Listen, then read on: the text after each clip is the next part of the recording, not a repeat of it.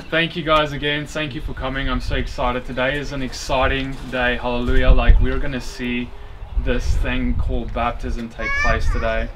And today I want to just take a moment and I want to explain to you all what is it that the scripture teaches about what baptism really is. I think there are so many ideas about baptism. It's such a, you can even think of it as a kind of a strange commandment, a strange thing. Yeshua, or he instructs his disciples to go and baptize people, go and dunk these people in the water, and this is kind of the beginning of this journey of following the Father. But what does it mean? What is that about? Is it just a symbolic thing? Is there what is it, right? So for many of us, if you grew up as a Christian, for me at least, we were taught that baptism is this symbol. It is a symbol of becoming part of the church. Joining the denomination is really what I was taught baptism is. Now, if you believe that that is what baptism is, and that is all that baptism is, then what happens is we are robbing baptism of its power. Because the scripture doesn't just tell us, baptism is the symbol of becoming part of a Baptist or a Catholic or a Seventh Adventist. Yeshua didn't come and he said, I want all of you to become Catholics. I want all of you to become Seventh Adventists. I want you to become this or that. No, he says, I want you to become my disciples. I want you to walk like I walked. I'm wearing the shirt. That is what it means to be a disciple. In the first century, we see Yeshua, he goes up to Peter when he's on the boat, and he says, Peter, follow me. And when he's telling Peter, follow me, Peter knows exactly what that means, because Peter knows what it means to be a disciple. Today, if I was going to walk up to someone and I say, follow me, they're going to have all the questions. Peter, he could have been like, what does that really mean? What is the terms and conditions of this? No, but he didn't. He knew what he was saying, because he knew what it means to be a disciple. In the first century, if you became a disciple of a rabbi, because that's what Jesus was, he was a rabbi, a teacher. If you become a disciple of a rabbi, that means you devote your life to learn everything that your teacher does, everything how he thinks about things, and basically by the time that your teacher leaves by passing away, you are going to be the one who carries on his legacy. That's how well you need to know everything about him. So that's what it means to follow. That's what it means to be a disciple of Christ, is you're going to walk like he did. So I mentioned that we think about in our congregation or in our churches, we've been maybe taught that it's a symbol of I want to become a Christian today, or I want to become a Baptist today, or whatever. Okay, it can be that we're today celebrating this entry into the faith for people, maybe, or a decision. We are definitely celebrating that, but it's also much more than that. The Bible talks about the water of baptism as being the burial site, the place where the old man goes to die. Paul actually teaches us that baptism is how you take part in the crucifixion. It is how you go and you are crucified with Christ. So when you go into the water, you're crucified with Christ, like when he was put in the grave. And when you are brought out of the water, you are resurrected with Christ, like he was resurrected from the dead. So the baptism is where the old man goes to die. Now when you think about that, it sounds all pretty and symbolic, but I want to submit to you that if you could put some spiritual glasses on and you could have a look into the spiritual realm when someone gets baptized and they know what they're doing, you'll see some crazy things. You'll see deliverance. You'll see spiritual warfare. The enemy is scattering. His camp is defeated. This is the kind of stuff happening in the spiritual realm. This is not just Timmy's becoming a Baptist today. No, there is a spiritual war, and this person has made a decision to become a disciple, and with that there is deliverance that's going to take place in the water. There is power that follows that, because what Yeshua did is he went into the water. We can read that in a second. He came out, and the Holy Spirit came like a dove and fell upon him. That was not a symbol. That was not just a pretty picture. That was something that actually was happening physically in the spiritual realm. The Holy Spirit did come upon him. And it said that after that he went into the wilderness and he returned in power. Right? There was something that happened and the water that was a change for him and a change for us. Now, I want to talk a little bit about that. I just want to read here Romans 6 verse 4. We were buried therefore with him by baptism into death, in order that just as Christ was risen from the dead by the glory of the Father, we too might walk in newness of life. For if we have been united with him in a death like his, we shall certainly be united with him in a resurrection like his. We know that our old self was crucified with him in order that the body of sin might be brought to nothing, so that we would no longer be enslaved to sin. So he talks about what I said, the death and resurrection. Think about the thief on the cross. Right? The thief on the cross, the good thief with Yeshua on the cross, he says, Yeshua tells him in the end, today I tell you, you will be with me. You remember that? The thief on the cross, you can think of him as being, he never got baptized. Think about that. He never went to the water. He didn't even get a chance. But he was partaking in the crucifixion alongside the Messiah. He was fulfilling in his life everything that baptism is supposed to fill in yours. Just think about that. You see? Baptism is like you being the thief on the cross. You have sin. You have issues. You're a murderer in whichever way, or you're an adulterer. You're whatever sins have had you. You are worthy of dying. You are worthy of death, but Yeshua says, I take the place. I die for you. But now baptism is the way where you today go and you say, I am burying myself and getting resurrected with him. And it's interesting because he said, so that we are no longer enslaved to sin. So that sin will have no more dominion over you. Because the old man where sin was harbored, where sin was alive in, that old man today is getting buried in the burial site that is right here behind us. That is what that is. So Acts 2 verse 38, Peter said to them, repent and be baptized, every one of you, in the name of Yeshua the Messiah, for the forgiveness of your sins, and you will receive the gift of the Holy Spirit. Now I want you to think about that. He's saying, repent and be baptized. And not just here, in many places in the scriptures, it said, repent and be baptized. I want to submit to you something. There's no such thing as a baptism without repentance. Because one of the purposes of baptism is what we said, so that sin is buried, so that sin dies with the old man.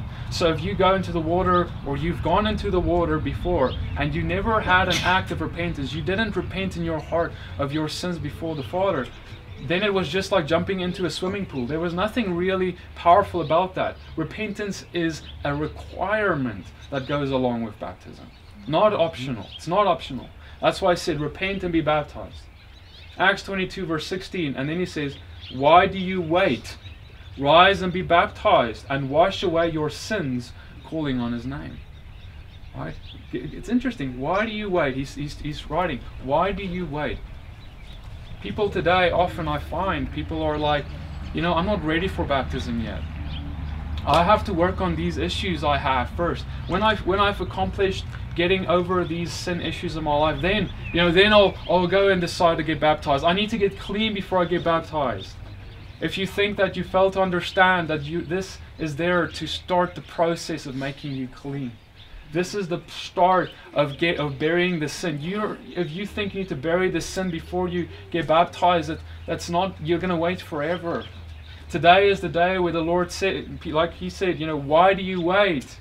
What are you waiting for? Rise and be baptized, calling on His name, and He will wash away your sins, because you are bringing your sins to Him. You're repenting of it. You're saying, Lord, I'm going into the water. My sins, it's on my shoulders. It's been holding me back. And right now, Lord, these things I take, and I thank you that you have died for me to be free. He didn't just die to get you into heaven. He died so that you will no longer need to live in bondage to sin. There is a place, brothers and sisters, of freedom from sin that we can live in. That pornography addiction, you don't need to have that.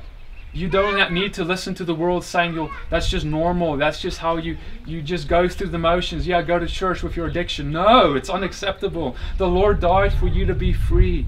He said, come, let me make you free. And this is part of that process, that start of where we pursue that freedom. I want to talk about the baptism of Yeshua, Matthew 3:13. Then Yeshua came from the Galilee to John, all right, John the Baptist, the Jordan, to be immersed by him, but John was hindering him.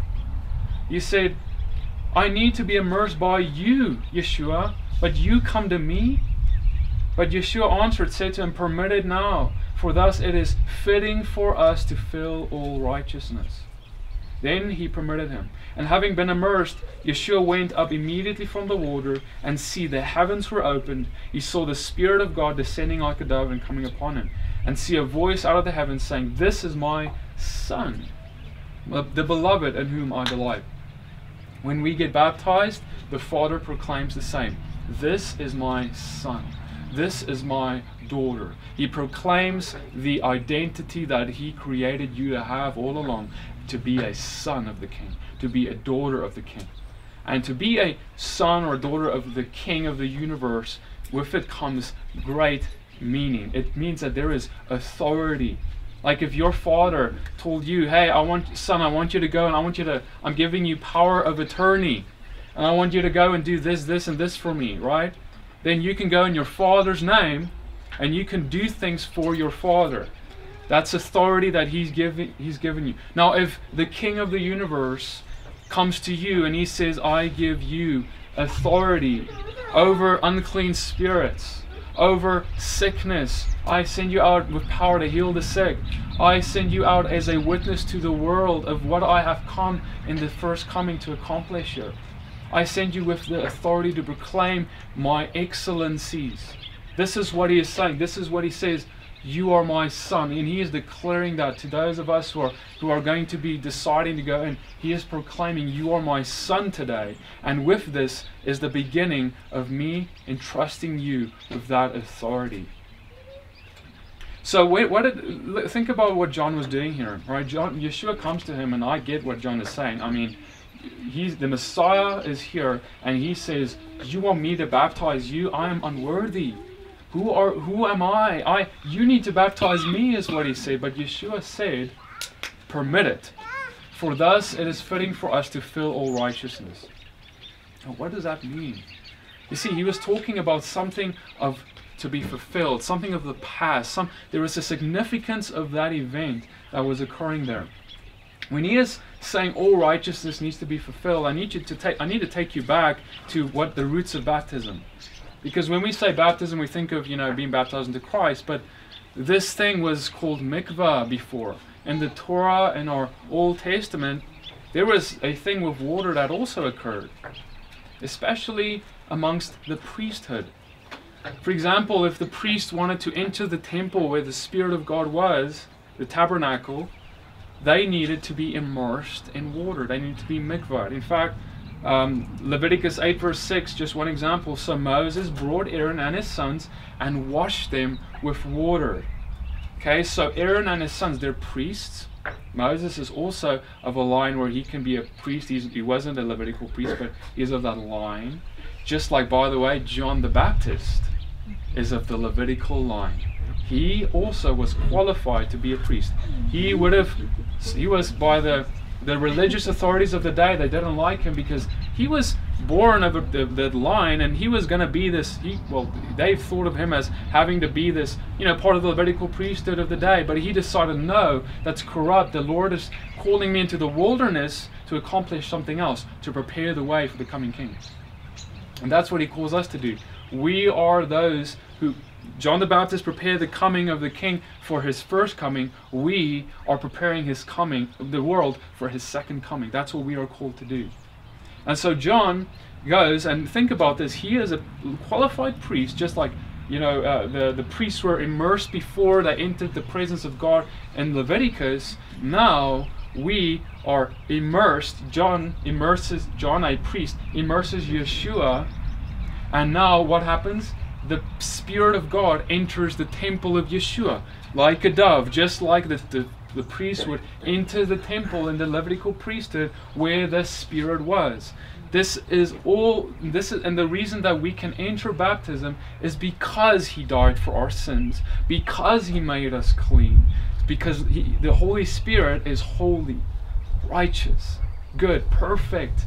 And so He needs a clean vessel. And so by the blood we are cleansed. The crucifixion we partake in, we get cleansed of our sins. And now the Holy Spirit can enter our temple. And now we can walk in power like Yeshua did. And not only that, Yeshua was a priest. Remember, we read in the scriptures how He is a priest of this Melchizedek priesthood. And Peter talks how we are priests. 1 Peter 2:9, you are a chosen race, a royal priesthood, a holy nation, a people for His own possession, that you may proclaim His excellencies, who called you out of darkness into His marvelous light. So you become a son of the King with authority. You become a priest. And we're going to talk, if you're going to come, we're going to talk about this more in my talks on Friday and Saturday. Especially on Saturday, we're going to talk about what does that mean to be a priest, right? And so we become part of this priesthood of the Messiah. That is part of our identity, and that is what we start entering when we enter baptism. So we're in Yeshua. He went into the wilderness. As I'm finishing off here, He went into the wilderness, and He went, and there He was tempted by the devil. Do you guys remember that? So we have this pattern. He was baptized, Spirit of God comes on Him. God proclaims, you're my son. And He goes into the wilderness. He's tempted by the enemy. He is now being tasted in all ways. The enemy is not done. The enemy didn't say, oh, you got baptized. Oh, no, it's over. Oh, I'm never going to get him now. No, the enemy then comes and he tastes and he tries, and there's warfare. So I want to submit this to you, not to put fear in you, but as the reality of what we see in the scriptures. That when you get baptized, it's not like, oh, okay, now life is going to be perfect. Oh, the enemy's going to give up on trying to get me back. No, the enemy's going to try and get you because he's just lost you. He lost you to the hand of the Father who snatched you out of death. And so the enemy's going to try and get you back, and you need to be ready for it. If you have the armor of the Word, you fight the lies of the enemy that will surely come in your life. You will be able to say no to him. But do not be the person who gets baptized, and when the enemy comes in the wilderness and tries and tempts you with the world, you bow the knee. Yeshua did not bow the knee. That is what He calls you to do after baptism. Do not bow the knee. Repent and stay in the state of repentance. Bow your knees to the Father. Stay in His presence. That's where Yeshua was. He fasted. He prayed. That is seeking the Father's face. That is seeking intimacy with the Father. And so if you are getting baptized today, and even if you're not, regardless, we need to enter this place of seeking intimacy with the Father through fasting and prayer. And if you're getting baptized today, especially, I would encourage you to strongly consider speaking to the Father in prayer about fasting and starting to make fasting a part of your lifestyle. We did not fast, the disciples did not fast when the bridegroom was with them, but He said there will come a time when I leave and then they will fast. So if you're a disciple, you ought to. Think about that. And if we fast, we are able to hear the Father's voice. We are able to get rid of our unbelief. We get rid of the flesh that's trying to rule over us, trying to push us this way or that way, right? If we fast, we can enter that. So it says in Matthew 4:17, from that time, this is after everything, after His baptism and everything. From that time, Yeshua began to preach, saying, repent, for the kingdom of heaven is at hand. He started proclaiming the excellencies of Him who sent Him, and that's what we are doing. This is the beginning of a ministry.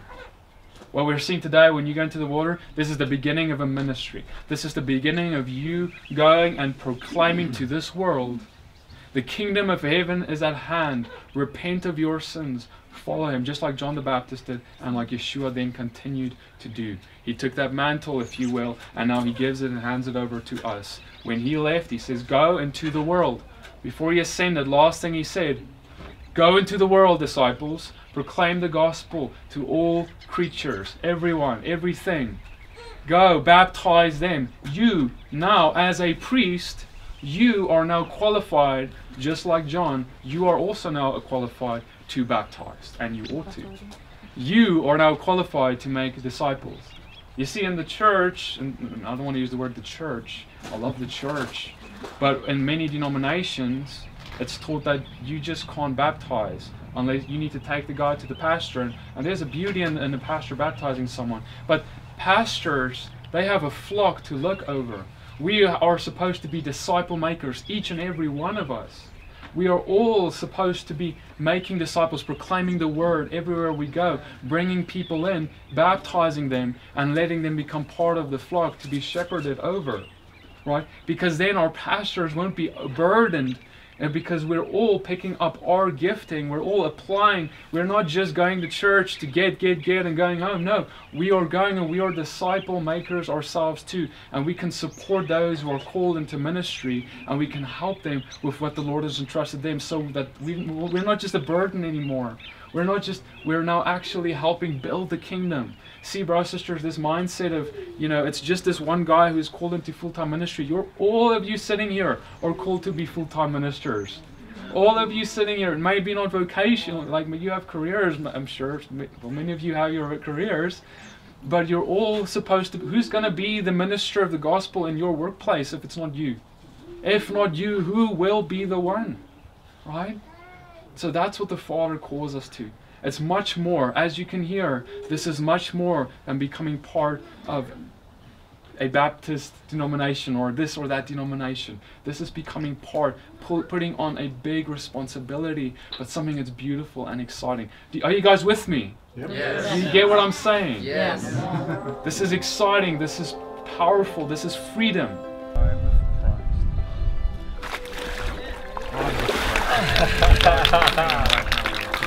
Freedom right now. Holy Spirit, come fill him, more in the name.